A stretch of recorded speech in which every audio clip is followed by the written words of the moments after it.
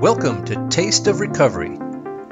Suppose you agree that you do have this property of eating, powerlessness, that sometimes you just can't control what you eat or the desire to want to eat. Sometimes you might think that you have control because you're aware that you want to eat, but really there's no control because you can't really stop yourself.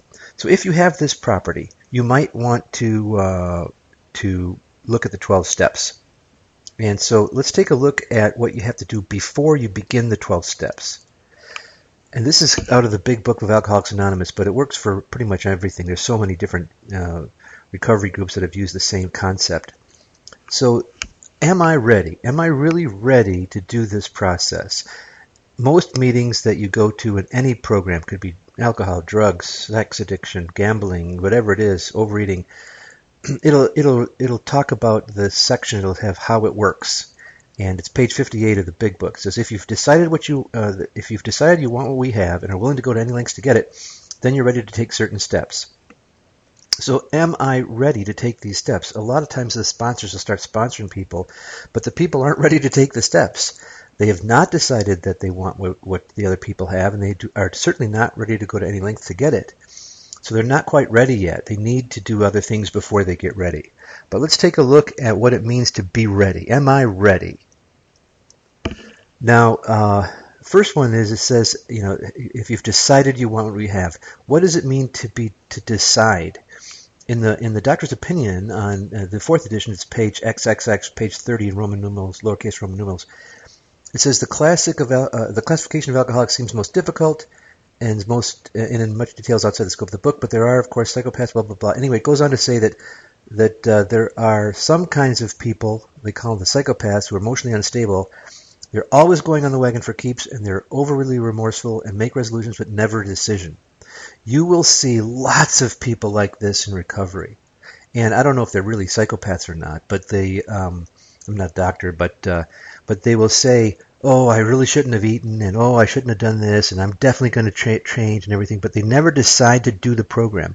They'll say, well, I got to fix my problems at work, and I got to do anything else besides doing the steps. They'll avoid it.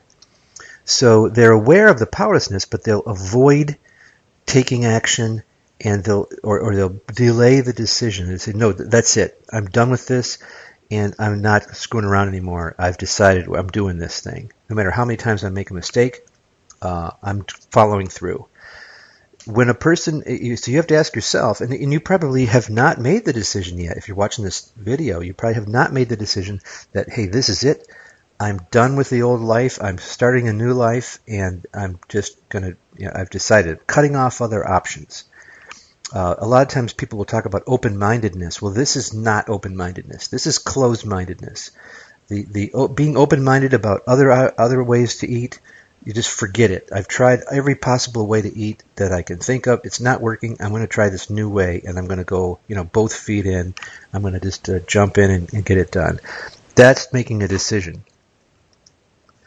So now, no one's going to make a decision like that unless they understand what the result will be.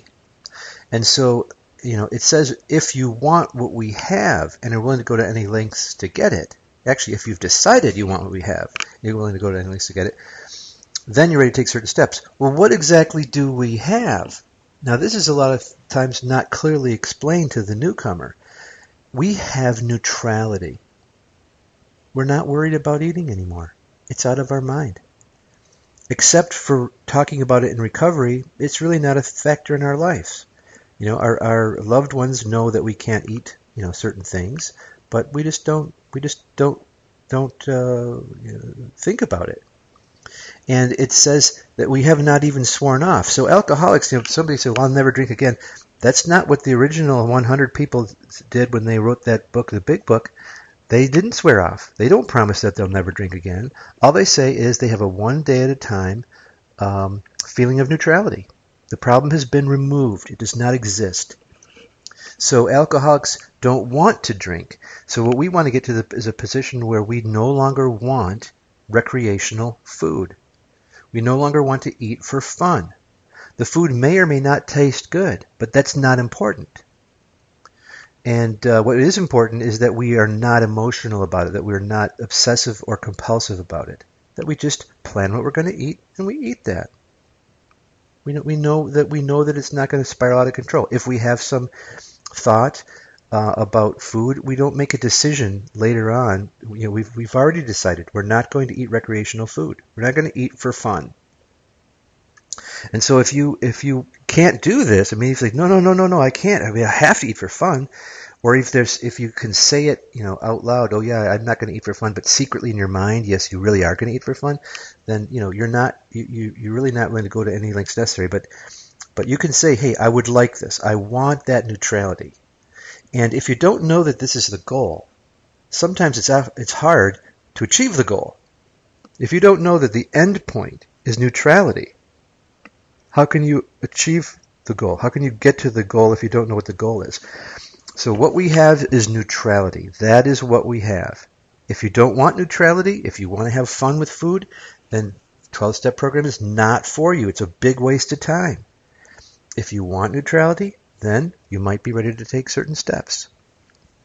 Now the question is, am I willing to go to any lengths? And it says here on page 76, remember it was agreed at the beginning we'd go to any lengths for victory over alcohol, which we can say the same thing about food. And then it says on page 79, reminding ourselves we've decided to go to any lengths. We ask to be given strength and direction to do the right thing. So, and this is when we're doing step 9, no matter what the personal consequences may be.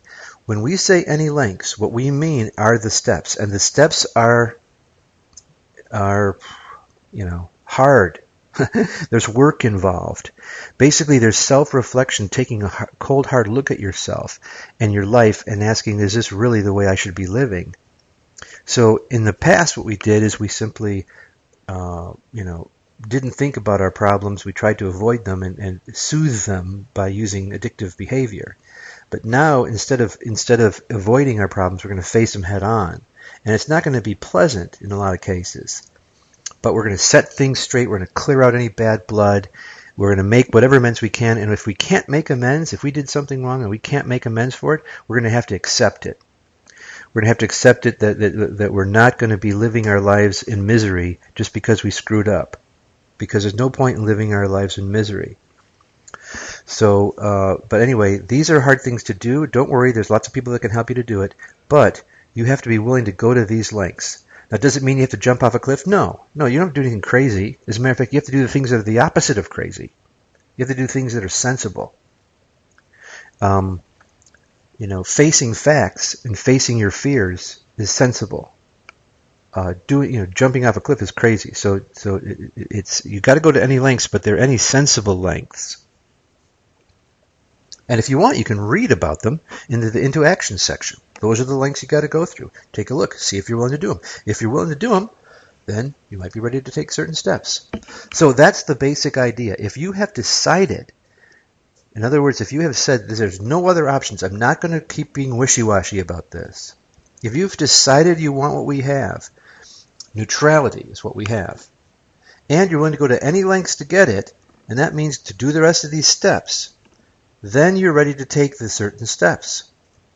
If you can say that honestly, if you've thought this through, then you're ready. If you can't say that, you can keep exploring 12-step programs, but there's no need to go through the steps or waste your time with a sponsor or anything like that.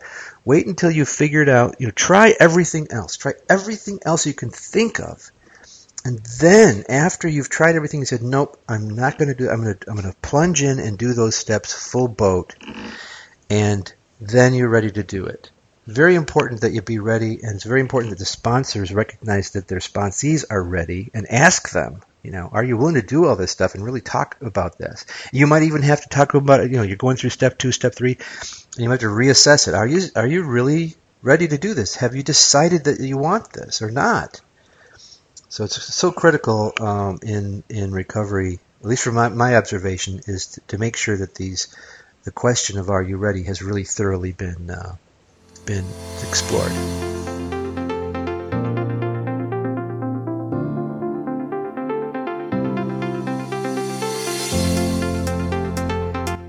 I hope you enjoyed today's Taste of Recovery.